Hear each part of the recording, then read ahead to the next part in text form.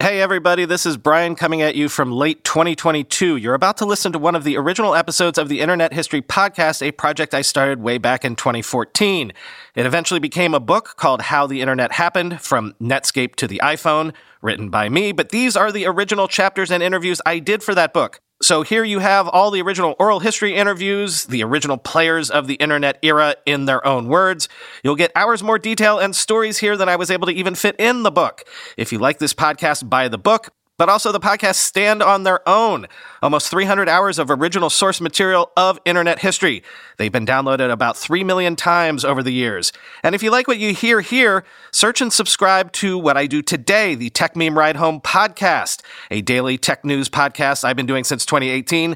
Basically, the Tech Meme Ride Home podcast is the history of the internet every day in real time.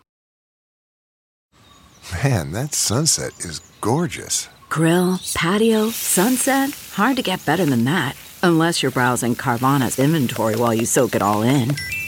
Oh, burger time.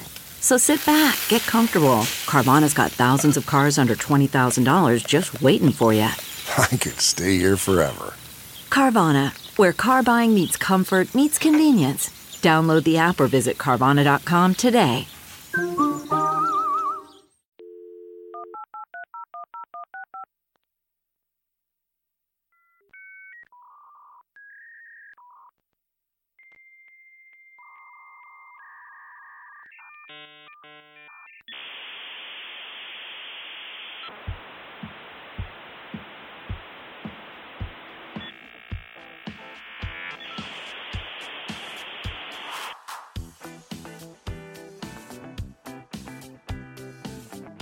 Welcome to the Internet History Podcast.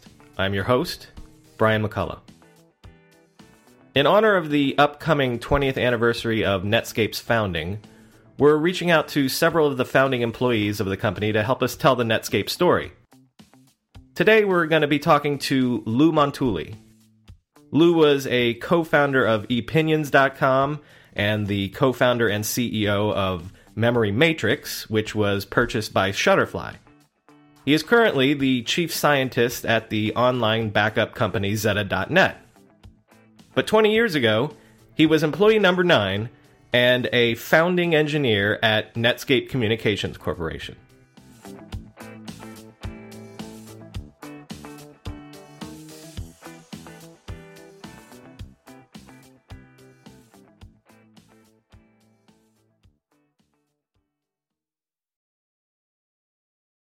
Welcome. Yeah, so Lou Montulli, thanks for coming on the Internet History Podcast. You're welcome. Good to be here. So you were born in D.C., is that right? I was actually born in Los Angeles. My father was in the Air Force for 23 years.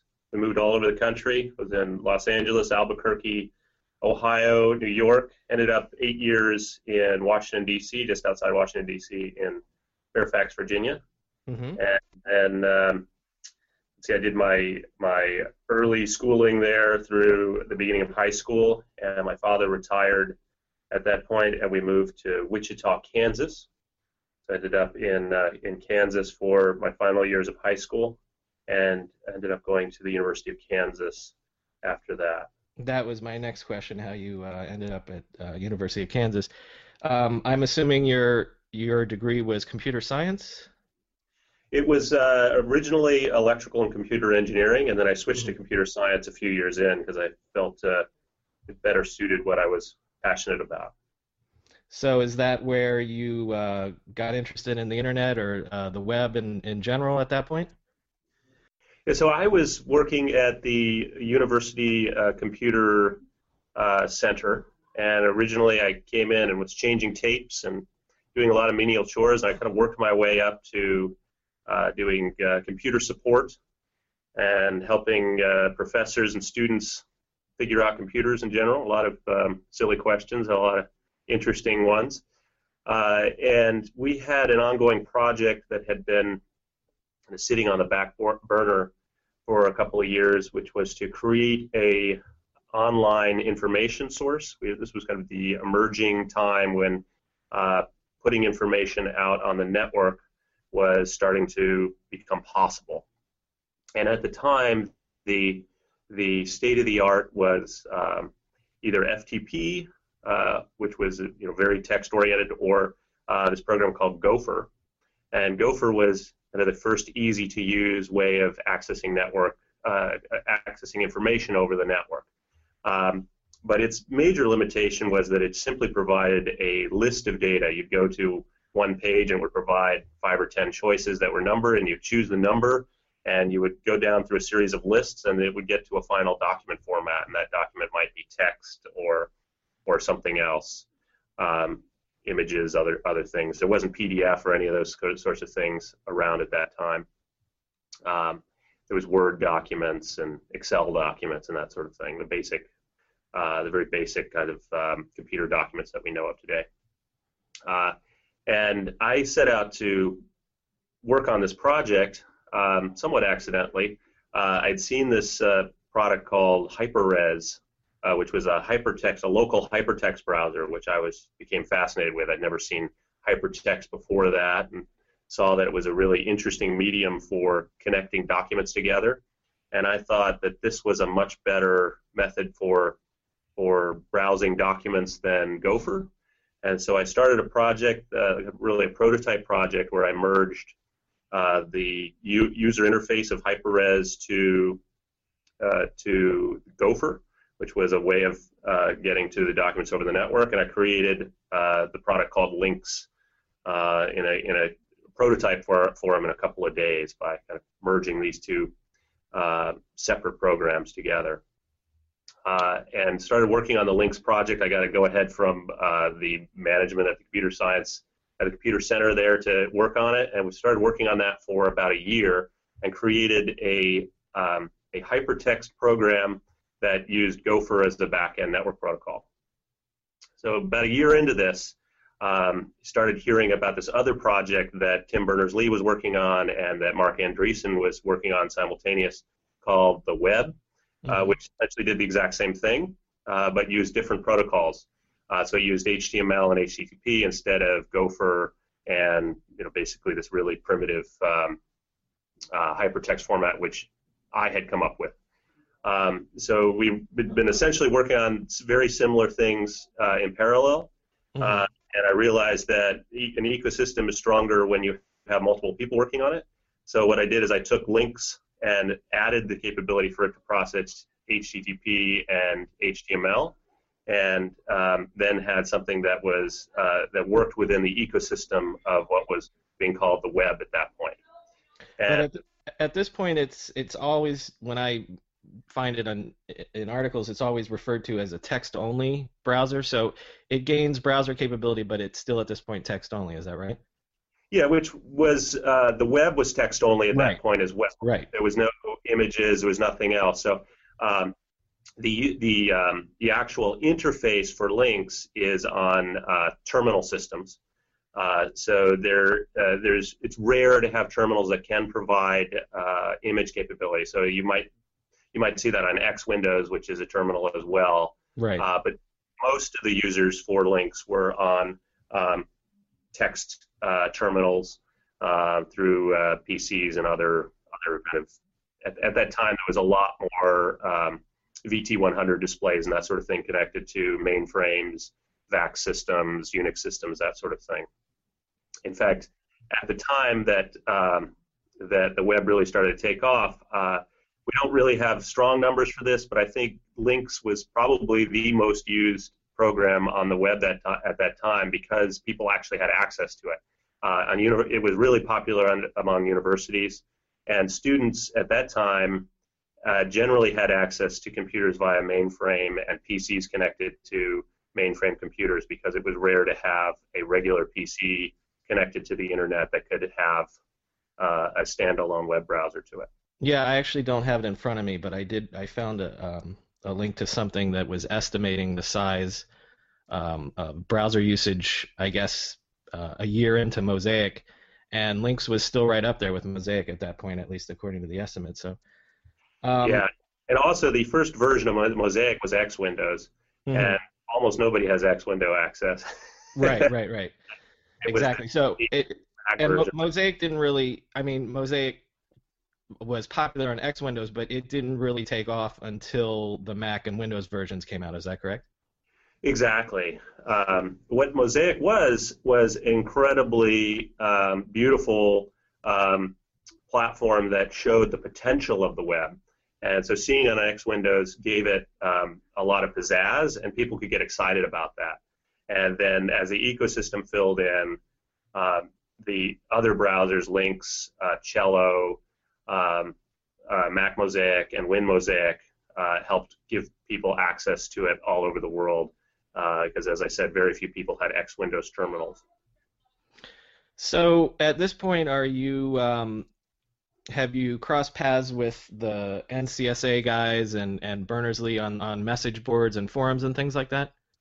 Yeah, as soon as I saw the release of X Mosaic from Mark, I realized the potential for me immediately was I wouldn't have to write this X Windows version, because ironically I was working on an X Windows version of Lynx at that exact same time. So the timing was kind of perfect. And I said, well, if Mark's written this thing, I don't need to write another version, save myself a bunch of time. So I reached out to him early on, and we started communicating fairly regularly within a few months' time.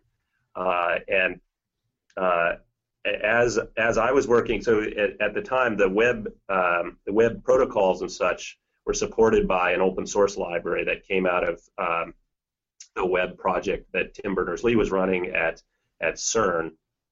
And so we were essentially using the same open source libraries.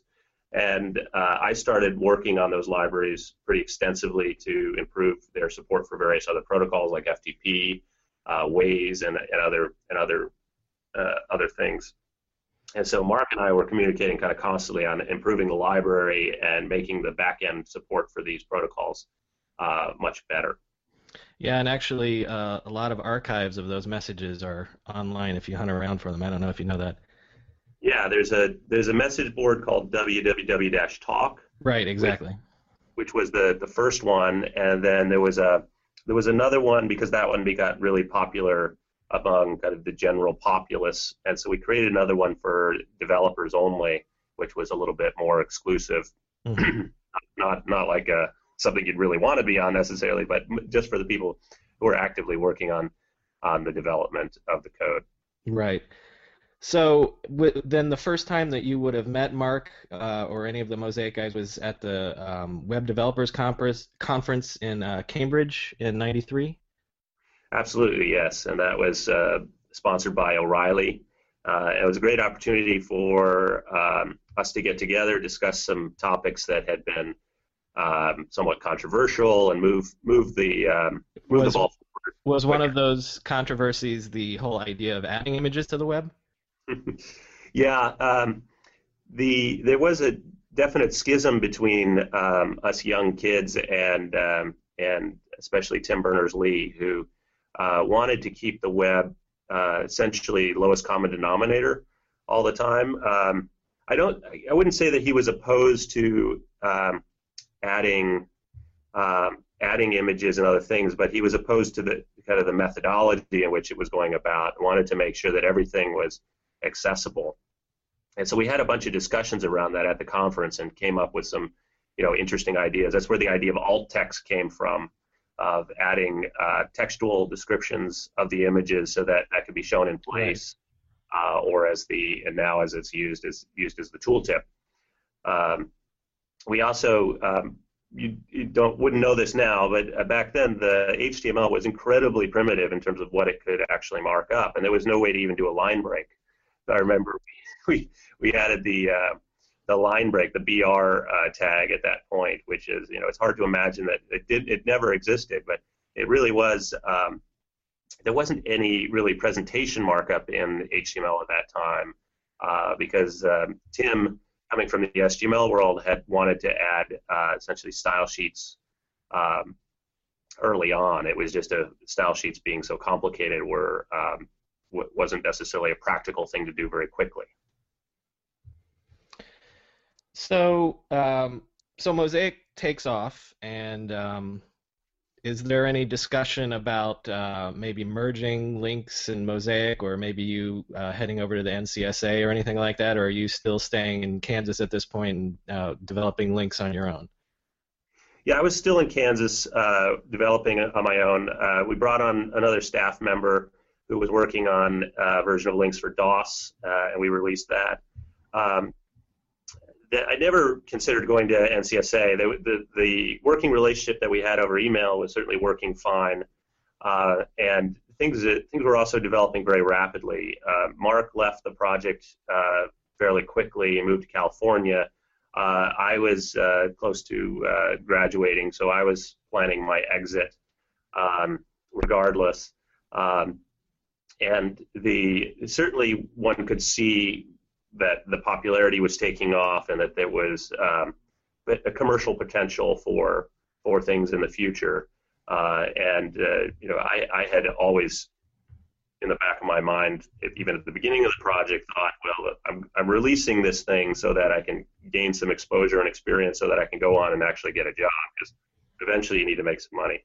I didn't know it was going to be starting a company, but I knew that it was going to be something in the tech career.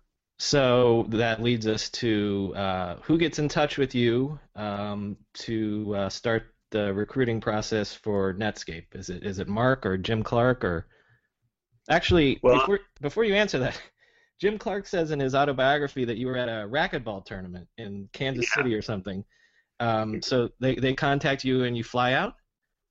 Yeah, so I was at the Intercollegiate National Racquetball Tournament down in Arizona, and it's a week-long tournament. So I came back from that and had an email waiting for me.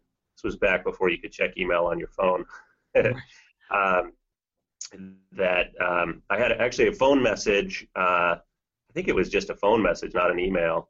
Maybe it was an email as well, but I ended up calling Jim back, got his personal assistant instead of Jim, and it was basically the message was Jim and Mark are going to fly out to Illinois and want to talk about starting a company.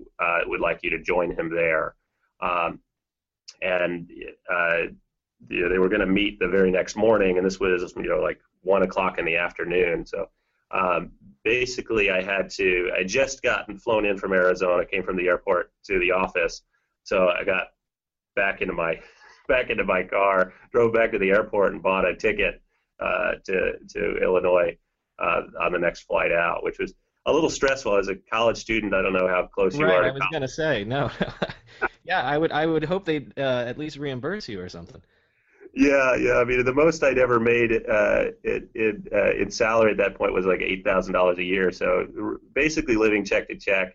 And I remember asking his assistant, "So are you sure that Jim can reimburse me on this? Because I really don't have the kind of money that I can just hop on get a flight on the same day, because they're always 3 or 4 times as expensive." Right. But fortunately my credit card had enough on it that I could get the flight, and I actually ended up beating Jim and Mark out there because they got stuck in a snowstorm. So got there a few hours ahead of them. So the legend is that they do the interviews and the recruiting pitch at a pizza joint or something like that. What do you remember how that went down? I think we were actually in the hotel lobby, or not the lobby, but their kind of lounge, if I remember correctly. It is a little hazy, so I wouldn't contradict what they said. But we basically got together and started talking about what we could do, and the idea of creating a company around commercializing the web. And this is what we've been doing for the last couple of years. So there was certainly no disagreement. Mostly we were talking about potential and how awesome it would be. And then we did have individual meetings with Jim. It's hard to say whether what the purpose of that was. I think Jim was selling us, and also trying to make sure that all of us weren't a little crazy, because it's the first time he was meeting us. So there was definitely some selling going on. Jim talking about things which to our starry eyes seemed kind of incredible and unbelievable. But he's a very convincing guy and passionate. And so I remember walking out of that meeting just being incredibly excited about the opportunity and how wonderful things were going to be in the beautiful land of California. Well, right. I was going to say, I mean, there was no hesitation on your part. I mean, today, kids leave college, go out to California and dream of becoming billionaires and stuff. And I know, Netscape wasn't the first startup of startups, but, the template for going out and starting a web company, you guys made that template. So there wasn't a little bit of hesitation there. You were just excited. Do you remember what you felt like about that? Well, for me, the opportunity was just at a perfect time, perfect opportunity. I was already out job hunting. Had done several interviews at Intel and other places, and I had gotten some really good offers, way beyond what I thought I was going to be making right out of college. Back then, a fantastic job out of college would be $30,000, and I was stoked. People were offering me double that. How could this be? This is fantastic. So the future felt really bright. But I did really, really love what I was doing on the web, and the idea to continue working on that with a luminary from the industry and the folks that I knew were already great programmers and could really pull off something amazing was, I never had a second thought about that. It was everything lined up. This was just the perfect opportunity at the perfect time. So it was never a question in my mind that I wouldn't go do that.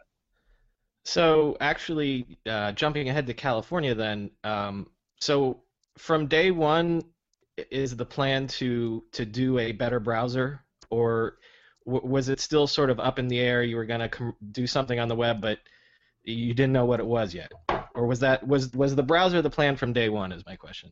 The browser was the plan from day one. So maybe some of the confusion there is that when Jim and Mark first met, they were throwing around a bunch of other ideas because Jim had done some really interesting things with on-demand television and some things with Nintendo and some other interesting projects. But eventually they came to their senses and realized that the web really was the right opportunity. So by the time we got in Illinois, the browser kind of seems like it was the obvious step for them too, because they already know how to do this. They're going to get the band back together. Exactly. So by the time we came together in Illinois, there was really only the focus to do something on the web. So there was two efforts there. We knew we were going to lead with the browser. So the plan was certainly to wholly recreate a new browser ground up with stability, performance, and targeted towards the average consumer and average computer. So make it available to everybody and make a great product that everybody wants to use. And then the only kind of question that was remaining is how to really make money on this thing. And so there was a lot of discussion about what we're actually selling, and eventually arrived at the model that we would create servers as well and sell the servers and give the client away for free. So essentially the razor and razor blades model. Getting the smile and confidence you've been dreaming about, all from the comfort of your home, isn't a total mystery with Byte clear aligners. Just don't be surprised if all your friends start asking, "What's your secret?" Begin by ordering your at-home impression kit today for only $14.95. Byte clear aligners are doctor-directed and delivered to your door. Treatment costs thousands less than braces, plus they offer flexible financing, accept eligible insurance, and you can pay with your HSA FSA. Get 80% off your impression kit when you use code WONDERY at Byte.com. That's BYTE.com. Start your confidence journey today with Byte. Right. And so was that something that, was that strategy worked out from the top. Like, I'm curious to know about, like, well, first of all, like, what was your job title at that point? Almost all of us were just MTS, member of the technical staff. We were engineers, and none of us really were that concerned about titles. We basically made up our own titles on our business card, that sort of thing. Right. So that's sort of my question. The way the NCSA guys describe it, coming up with different features, coming up with new things to add to the next version. They're sort of kicking it around bull session style. Is that how Netscape was at the beginning, or? Absolutely, yeah. It was a very open and collaborative process. Everybody has a voice, and the general consensus was the best ideas will rise to the top, and you argue passionately for what you believe in, and just continue to make forward progress. So not a lot of formal planning meetings and that sort of thing. Essentially, we were moving so insanely fast, we would have these impromptu meetings when we hit particular roadblocks that would discuss the issue and try to really wring it out and then just move forward. So a lot of times you'd get to an implementation issue, and then you just grab some people.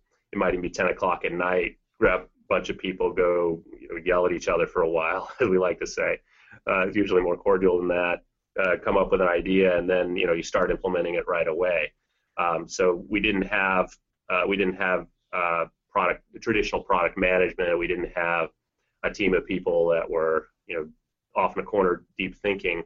The advantage that we had was that we had all been there at the very beginning and had spent years working on the web. So we had all this experience already, and we're able to make experienced decisions quickly, which led to possibly, certainly in my life, the greatest and fastest explosion of code and ideas that I've ever seen. I mean, it was amazing. All these people coming together with great ideas, had worked on this area for many years, and had already produced something very similar, i.e. another web browser.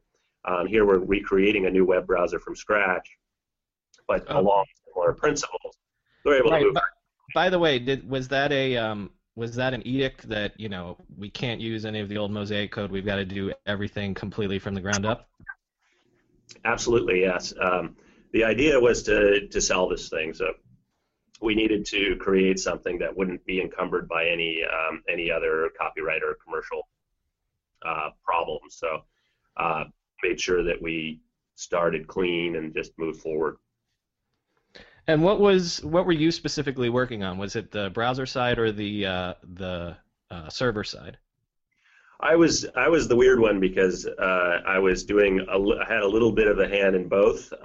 I was doing all the cross-platform networking code and back-end databases and the communication flow within the browser. So if you think about, there was essentially three parts to each browser, and when I say each browser, I mean we had 17 different platforms to support. We had Windows, we had Mac, and we had 11 versions of Unix, and then within Windows and Mac there was different versions, 64 and 32-bit and other things. So they looked like a lot of different browsers in some ways. So there was front-end code, which was the user interface. There was low-level code, which was how the operating system interacts with various networking libraries and that sort of thing. That was the responsibility of the front-end teams. And then there was the HTML interpreter, if you will. It was the parser and how it interfaced with the UI elements on the screen, and that was written by Eric Bina. And then everything else that was cross-platform nearly, excuse me, I was writing. So the networking code, things like bookmarks, databases, history, caching, those sorts of things, settings, that's the stuff I was working on. So at this point, what's Mark Andreessen's role? He's sort of hovering in general, giving the marching orders, or just keeping everyone marching in the same direction. What's his role at this point? Well, I think the plan was for him to be kind of a technical leader when we started, and he started in that role, trying to basically say we're going to go. He was trying to make kind of a technical roadmap. The reality was he quickly got kind of consumed with a whole lot of other stuff going on, especially the public relations effort and the ability to work with other companies. So we saw him a fair amount in the first month or two, and he would come to engineering meetings and such. But then we didn't see him a whole lot after that. He got really busy doing other stuff not directly related to the client and the server team. Mm-hmm. And Jim Clark too, is he not necessarily there on a day-to-day basis? He's out hiring people and things like that?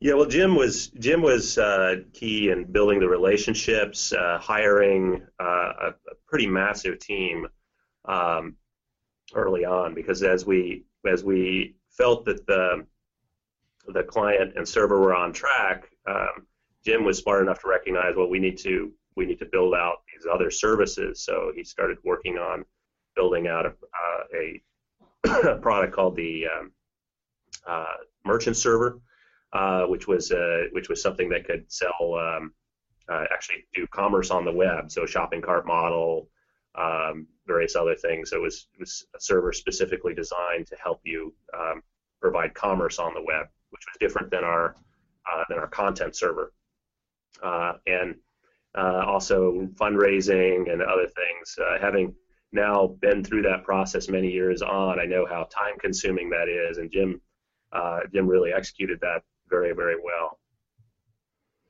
So you guys are able to get the beta version of Navigator out in what, 6 months?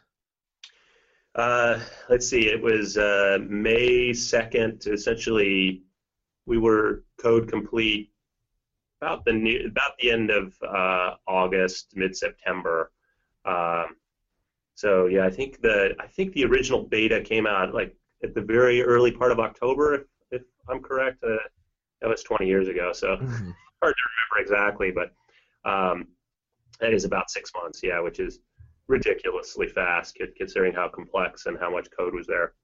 And then you had the server was out a couple months after that too, right? So then, right away the business plan is in place. Yeah, I mean, technically we were hosting off the server right away, but yeah, we didn't release the server probably. That was on a different release plan commercially for a little while, but technically it went out at the same time the client did because we were hosting off of it ourselves. So are you guys able to feel, the rocket ship start to take off, in the sense that are you aware of how popular Navigator gets? I mean, it's obviously a year, 2 years on from when you're doing things like Lynx and Mosaic, so the web itself is bigger, but what did it feel like once you finally get it out there and it's starting to really take off? Well, we didn't have a long space between it. We essentially were working on Lynx and Mosaic one day, and then we go to California and start working on Netscape the next day. So we had about 6 months when we were just heads down working on our new implementation, but we were still. But ironically, at that point, the web is doubling in size every 2 months. So even that 6 month period, the web's way bigger than it was previous. So. Right. So, but we were still very much involved in the web development community, because one of our tenets coming from the open source community at the university was to try to keep this whole thing open. That was a very important part of who we were and how our culture was. So when we came up with new ideas, we put them out to the web community rather than just say, hey, this is our idea, we're gonna just run with this. So we had the idea that we wanted to continue to be open and wanted to make everything we did be part of the future standard. So when we came up with new ideas, we put them out there and said, hey, this is a cool idea, and this is how we're thinking of doing it. What do you guys think? And we would get feedback. We would change what we were doing if people have better ideas, and just generally try to put forth stuff in a way that other people can use it. Well, like SSL, right? Like you guys worked to develop that, but you immediately put it out there for everybody. Exactly. But the tenet was it's only useful if everyone can use it, and that this rising tide makes everything go up. So that's not the metaphor I was looking for, but close enough. I know there's a good metaphor in there, but I've forgotten it. So SSL is a good example. There had been a lot of talk about these other encryption technologies and things that weren't going anywhere. And we knew that in order for the web to succeed, that people needed to trust it. We wanted commerce to explode on the web, but without security and trust, people aren't going to buy anything. So we felt we had to put out the best possible security software, and the best way to get everyone to use it is to give away an implementation completely free. So we made a reference implementation, gave the code away, and worked really hard to make it as good as it could be. So you guys are all in your 20s at this point, so you're routinely pulling the legendary 30, 40, 50-hour coding days and sleeping under your desk and that sort of thing? It's bad. I was thinking recently about what my diet was back then. Essentially, like 10 Mountain Dews, full strength, no diet, some horrible food, and I think my regular schedule back then would be to come in, work for about 20 hours straight. We had a futon room, which is a little disturbing to think about now, but it was a mattress in a conference room that was dark. And I would catch about 4 or 5 hours of sleep at the office, wake up and do another 20 hours, and then go home and sleep for like 12 or 15 hours, and start the whole cycle again. To be 20 again, right? Exactly. Well, one of the things about that time that made it special was we had the design pretty well figured out because we'd already written it before. So there was a great deal of actual coding to be done. Typically, when you're in a company, especially a new company, a startup, you spend a lot of time thinking very deeply about what the product should be and about certain design constraints, because this is the first time you've written a product like that. So we had a unique situation where they had a ton of work to be done that just needed to get done. And so you really could work that hard and be productive. I wouldn't recommend doing that to your average startup, and unfortunately a lot of startup people think that that's the way it should be done because of all the publicity we had, but we had a very special circumstance. So to all the young coders out there, if they're listening, that's not a great way of getting work done in a smart, intelligent coding methodology.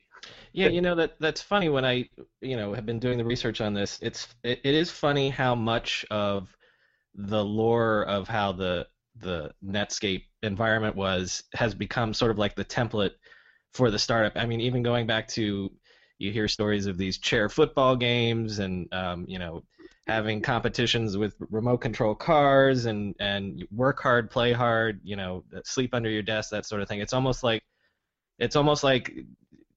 the startup culture took what you guys did and used it as a model, Yeah, and unfortunately the startup culture was defined by the press, and the press just take whatever they think is most interesting, juicy, and fascinating out of their limited time, and they publicize that. So it was, especially post Netscape in 1998, 1999, every startup was trying to do the things that they read about in the magazines, but what they read about in the magazines was nowhere near the reality of what Netscape was. That was just what the popular media thought it was because that's what they were taking out of their limited time and publicizing. Well, and not only that, but the whole get big fast thing. I know that that's a Jeff Bezos line, but the whole strategy of let's get out there, get ubiquitous, and we'll worry about money later. Again, especially in the .com days, that was the playbook. Well, it's my understanding that that's still a reasonable economic model, right? First mover advantage. Right. There's a lot of economists who will still support that model. It does matter your industry, certainly, whether or not that's a viable model, but certainly with a lot of technology, a lot of different technologies that have switching costs, getting to users first gives you a big advantage because the consumer doesn't want to go try something different after they're locked into something they like. So, do you have memories of the IPO?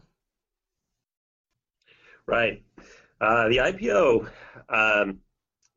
certainly a positive time in the history of the company. Honestly, it was not a huge event for most of us because at that time we were still really, really heads down working on the browser and other Netscape products, and the company was trying not to make it a distraction. I certainly remember not putting any thought at all into it prior to the day of IPO. Woke up on the morning of the IPO and was obviously shocked to see what had happened and see the run up and the just really ridiculous, amazing thing. But spent about a day thinking about it and then quickly got back to work. Certainly there was the thought in my mind that now there's a hell of a lot of money available to my bank account, but worked really hard, and the whole company from the top down was really focused on saying, let's not let this become a distraction. Let's keep the main thing, as Barksdale likes to say, and know that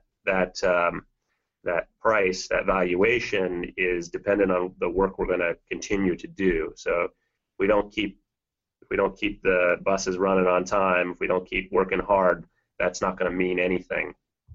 So there was a celebration, there was a party. They were relatively fast affairs, and everybody got right back to work and worked hard and tried not to let that become a big distraction. It wasn't really until a fair amount of time later when liquidity kicked in and some other events happened that really dawned on any of us that, well, we've got a lot of money. The Porsches start showing up in the parking lot. Honestly, the Porsches didn't really show up until we started acquiring other companies. The founders, the initial crew from NCSA and I and some others, we kept each other very grounded. None of us bought any fancy cars. We kind of joked that we were going to drive beaters for the rest of our lives just to disprove the whole myth that you have to become nouveau riche. So most of us drove very reasonable cars for many years. I didn't buy my first fancy car until after I'd left Netscape. And we tried to keep each other just grounded and focused, knowing that those sorts of things are merely distractions in our life. And what made us special, what made us great, was our ability to have these technical achievements. And if we give that up, what are we? You left Netscape in, is it 98 to do ePinions? Is that right? Yeah, I left at the end of 98, right as the AOL acquisition was okay, happening. Right. That was my next question. In retrospect, historically it goes down to, everyone says Netscape got crushed underfoot by Microsoft, the browser wars, and all that stuff. I mean, do you feel like that there was anything Netscape did wrong, could have done differently? Again, looking back on it 15 years later, I don't know how that much time gives you a perspective on that sort of thing. But were you guys aware that that Microsoft was coming for you, and things were starting to get bad at some point? Absolutely, yeah. It was hard to escape, unfortunately. And back in those days, I had a fair amount of anger about the whole thing. I will preface some of this as saying that Microsoft was eventually found guilty of significant malfeasance, and it was largely because of the pressure that we brought to bear. And it was unfortunate that we had to be the victim of that. It was also pretty sad to see the next administration come in and essentially dismiss all of the penalties against the company. But the net result was, as Netscape grew, we diverted from our original business model a little bit because people really wanted to pay us for the client. And so we started to generate a substantial amount of licensing revenue from the client, from businesses, especially Fortune 500 businesses. They were paying us a lot of money. We were still selling the server, but we were also selling a significant amount of the browser. About somewhere close to half of our revenue was coming from that. And we used that money to grow the company very quickly and start to diversify. What Microsoft did was they had a strategy to essentially take away all of our revenue on the client side. And so they originally said, well, we'll just give the browser away for free. And they tried that for a couple of versions. So they originally bought a version of the browser from Spyglass and put that out, and then started working on their own. And they tried to give away their browser for free for a really long time, and nobody would take it because it wasn't particularly good software. Now, over time, they improved their software, but they still weren't getting a lot of traction in giving it away for free, so they started essentially paying people to start using their browser. And there was many examples where we would close a big deal or be close to closing a big deal, and we'd find out that no, we're not really going to get the money from that deal because somebody from Microsoft came in and offered to buy a division of that company for an obscene profit so that that large company would start using Microsoft browser instead of our browser. So instead of us getting $20 or $30 million on that deal, that company got paid $20 or $30 million to not use us. That's a little disheartening, but we were still doing well. We still had 90% of the market and making traction. The biggest single event that really triggered the downfall of our company was the switch of the AOL browser from Netscape to Internet Explorer. At that time, AOL was 35% of the internet traffic because a lot of people in the U.S. Were on AOL dial-up, and they don't get a choice. They get whatever browser AOL was giving them. And they were using our browser because it was the best. So this is all well publicized. Microsoft offered AOL a place on the desktop if they would switch, and that's worth billions of dollars. And the illegality there was that's tying one monopoly to another business, and it's what Microsoft was found guilty of abusing at that time. But what it really did was it changed the nature of the browser percentages. So it went from 90% Netscape to more like 65 to 70% Netscape, essentially overnight. And what that meant was that the content producers, the guys creating all of the content on the web, before would just write new features for Netscape, and it meant that we always had a lead. We could continue to come out with new software that was better and better. And when 30% of the internet is now suddenly Internet Explorer, now that all the content guys are saying, oh, well, now we have to pay attention to Internet Explorer. Now we have to create content that works equally good in both. And what that did was it made us a commodity. And when you're a commodity, you can use either, and it doesn't really matter, then you're going to lose to the big fish in town. In order for a small company to succeed against a big company, you have to have a product advantage, you have to have uniqueness and differentiation. And once you become a commodity, then all you can do is give it away for free or have it cheaper. And you can't be cheaper than what Internet Explorer was, which was free and coming with everything else. So making us a commodity essentially meant the death of our client business, which meant, for all intents and purposes, we were now no longer the mover and shaker on the internet anymore. Even despite the fact that most of your revenue isn't coming from the client, it's coming from the servers. Right, but 50% of our revenue was from the client, and to switch 50% of your revenue in 1 year is a Herculean task. It put insane pressure on us, and we started behaving a little bit dysfunctionally. The company decided it wanted to become a groupware company all of a sudden, and so we're suddenly focusing efforts on email and other kinds of groupware features, which is very distracting from our primary mission, which was web browsers and the web itself. I think in retrospect it would have been much better to stay focused on just the web. Clearly there's revenue there. Right. But at the time we were scrambling because we were under intense financial pressure. Once you grow, it's very hard to shrink back down. Budgets only go up, should only go up in most cases. So it became very, very difficult.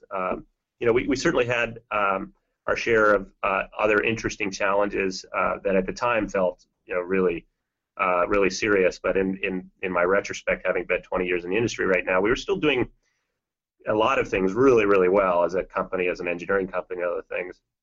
Could have done them better, but certainly in a normal company, none of the things that we were doing badly would have killed the company.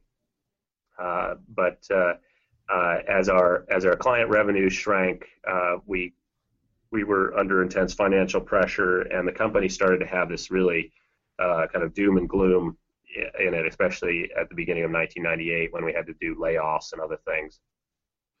You said earlier you were bitter about it for a long time. Do you feel slightly differently about it now? Well, time has healed those wounds. But I was really, really angry at Microsoft and Bill Gates in particular for essentially killing the company that I had helped create and put all my blood, sweat, and tears into. And I get why they did it. They felt threatened. But at least if they'd done it fairly, I would have felt a little bit better about it. I probably still would have been pretty angry. But to know that they had broken the law to do it, to know that they, were essentially, as I felt then, they were taking food from the mouth of my children. Mm-hmm. It was really made me angry. They set out specifically to kill our company, and I think that would make anybody angry.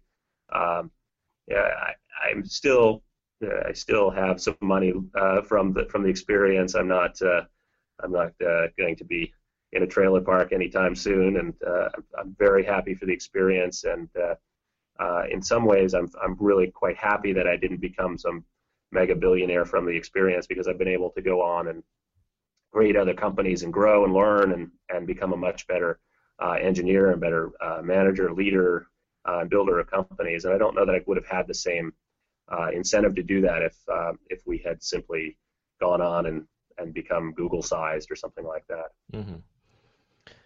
Delve into the shadows of the mind with Sleeping Dogs, a gripping murder mystery starring Academy Award winner Russell Crowe. Now available on digital. Crowe portrays an ex-homicide detective unraveling a brutal murder he can't recall. Uncovering secrets from his past, he learns a chilling truth. It's best to let sleeping dogs lie. Visit sleepingdogsmovie.com/Wondery to watch Sleeping Dogs, now on digital. That's sleepingdogsmovie.com/Wondery. Switching horses here a bit, I wanted to get back to you personally a little bit, because there's so many basic features of browser technology and web technology that you had a hand in and you were there for, proxying, SSL, that sort of thing. But a couple in particular, you've become, as you put it, somewhat infamous for the browser cookie. Yeah. I guess you want me to talk about cookies then. I mean, a little bit. I mean, people have hated advertising on the internet from day one, but it's, obviously we couldn't have gotten to this place if we didn't have advertising and the cookie in your blog post that you have about it. It was a really thoughtful way that you did it. Like, you put a lot of thought into it when you first came up with it. And I don't know, some of the articles make it seem like it's some sort of albatross or something, but somebody had to do it, and you did it in a thoughtful way, I think. Yeah, we certainly cared a lot about privacy, and there had been a lot of discussion about other mechanisms for adding state to the web. And so when I designed cookies, it was really with the thought that we're going to try to add some state to the web, but as protected as we possibly can of our privacy across the web. So cookies would enable us to have a memory, so that when we return to sites, we can interact with that site in a way that it remembers us and can have a much richer interaction. But at the same time, wanted to protect against the tracking across all websites through the sharing of unique IDs. As is well publicized, we weren't able to achieve all those goals. That some amount of tracking was enabled by essentially having a whole bunch of websites work with other centralized websites to do this collection. But also, as I've said in other blog posts and such, in pretty much any model that you have some sort of memory, and I would preface this by saying that some amount of memory is absolutely necessary for a reasonable experience on the web. So any model which introduces memory will suffer from that same problem, i.e., the ability to collect some amount of information in the future. So there isn't really any way to get away from this except get rid of all the features that we know and love about the web. So we have to deal with this problem in some way, and cookies give the power, much of the power, back to the user, so that the users who really care about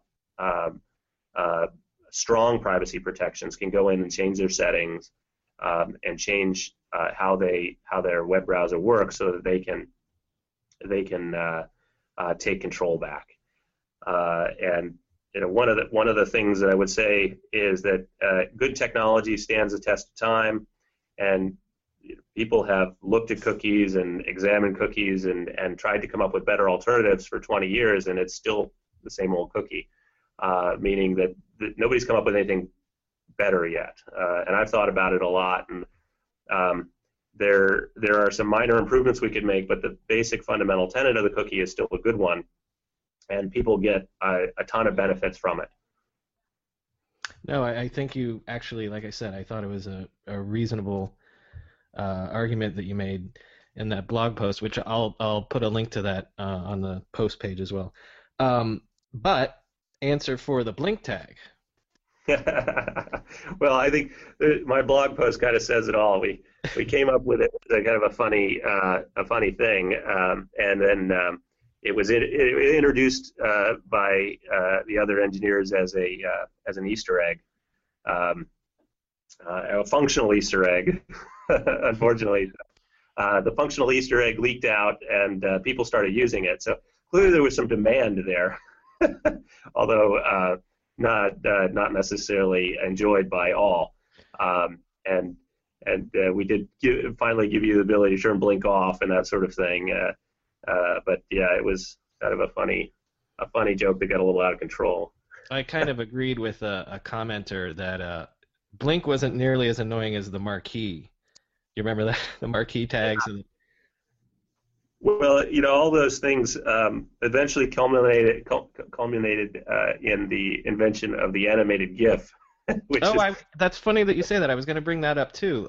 How were you involved with that? Like making that a standard in the browser, or what was the deal there?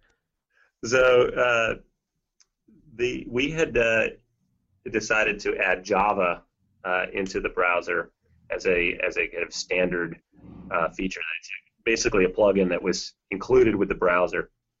And Java had all this great promise as being something like running code within the browser in a sandboxed, safe environment. The problem was Java at that time had a horrible implementation and took about 30 seconds to boot. just to like to start up. So any Java app comes in a web page, 30 seconds later, the Java app starts up after grinding your computer to a complete halt. So it was not a particularly wonderful experience.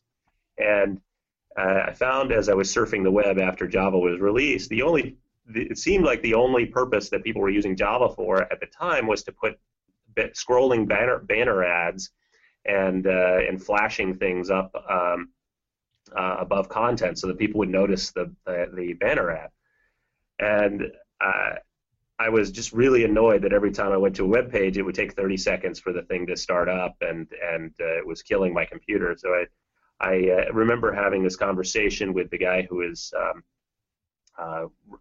writing our imaging code, Scott Furman, and he had told me that GIFs had this ability to do this kind of animation thing, and it was really cool. And he showed me how this could work.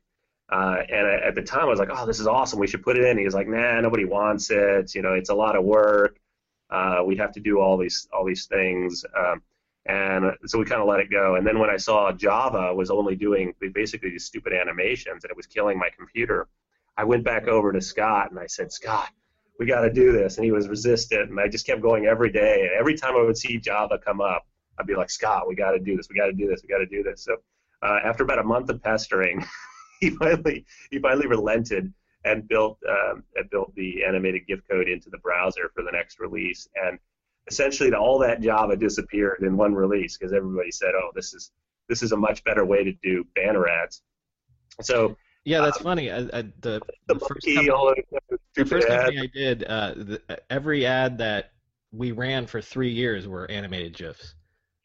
Exactly, and so it was really my anger at the bad implementation of Java that caused me to just go insane on that thing. So.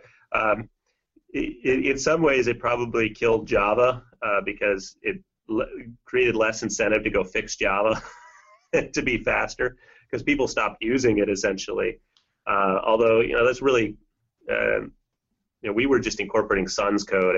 If they had just gotten around to making Java a little bit faster, the Java interpreter, it probably would have been fine. But since they never got around to doing that, Java pretty much died as a client-side language on the web. And we were also working on JavaScript, which did all the things that Java kind of hoped to do within the browser. Well, could you possibly have imagined the afterlife that the animated GIF has had these days? Where would Reddit be without it? Exactly. It's a fun meme. I love animated GIFs most of the time. It's nice to see that we don't have all those quite as annoying advertisements as they used to be with the craziness that the early days brought. And now that we have video formats and everything else, we've gone beyond what the animated GIF originally set out to do. Right. Is the fish cam still running? I think I saw that it was. If you go to fishcam.com, you can see it. I'll go wave in the camera after we're done. Okay. And we're coming up on the 20-year anniversary. I think the Fishcam first went live, I don't know, somewhere in August, September kind of time frame of 1994. So I don't know what I'm going to do for the 20-year anniversary there, but something fun. Well, that segs me easily to my final Good Morning America style puff questions for you, which are essentially, it is 20 years now. What is, I feel like I want to ask all you guys that were there at the beginning of this sort of stuff, like, what is the web and the internet what you were envisioning at the time? Are you disappointed by what it's become? Is it more than you could have imagined? Is it exactly what you imagined? Well, it's certainly way beyond what I could have imagined because the way people have used it in businesses that are completely transformed now, I never would have imagined. The idea at the founding of the company was to create a platform where people could do things that were extraordinary and way beyond what we could think of. We would actually sit in meetings and say, okay, that's a good feature, but how do we make it so people could do stuff that we can't even imagine? Let's not limit this to our own imagination. Let's make the building blocks capable of building something way beyond. So make sure it fits together like Legos. It was partly the design of cookies was made more general than it needed to be so that people could do more with it than just what I was imagining. And the design of JavaScript and the design of our HTML elements were designed to create building blocks that could be built into something that was extraordinary. And I'm unbelievably proud of what we were able to create. If you look back at the history, the time period between 1994 and 1995, when we started, in about the first 2 years of our development, essentially every major piece of technology which drives the web today was invented in that time period by a relatively small group of very passionate engineers. And I'm just I'm humbled and just overjoyed that I was able to be part of such a special team that worked really, really hard to create the initial technology that has exploded into something so amazing. Does it feel like it's been 20 years, or this coming up, is it coming up faster than you would have imagined, or what does it feel like that it's 20 years on now? It definitely doesn't feel like 20 years. I sometimes wonder where all the time has gone. I've been enjoying my life and trying to do as many things as possible, and I can't believe 20 years has gone by. I've recently seen several of the founding team members, and we don't look that different, honestly. I guess maybe that's just a matter of perspective. But you never look that different when you look in the mirror, do you? No. You still see the 10-year-old or something looking back at you. Yeah. Everybody's doing well, and I spent a bunch of time with Jim recently, and he's unbelievably vibrant. He's expecting a second child and living life to its fullest. And we have these amazing conversations and talk about. We don't focus on the past a lot. We're thinking about what would be another great company to start. How is mobile technology transforming our lives and various things, and just new ideas and loving where the world is and where it can go. Well, that sounds like a good place to end. You're at Zetta.net now, correct? Absolutely. And just a little bit about Zetta for us? We are a leading provider of off-site data protection and disaster recovery services for small to medium enterprises. Excellent. Well, I'll let you get back to that. My thanks definitely to Lou Montulli for taking the time to talk to us. You're welcome. Thank you very much for having me.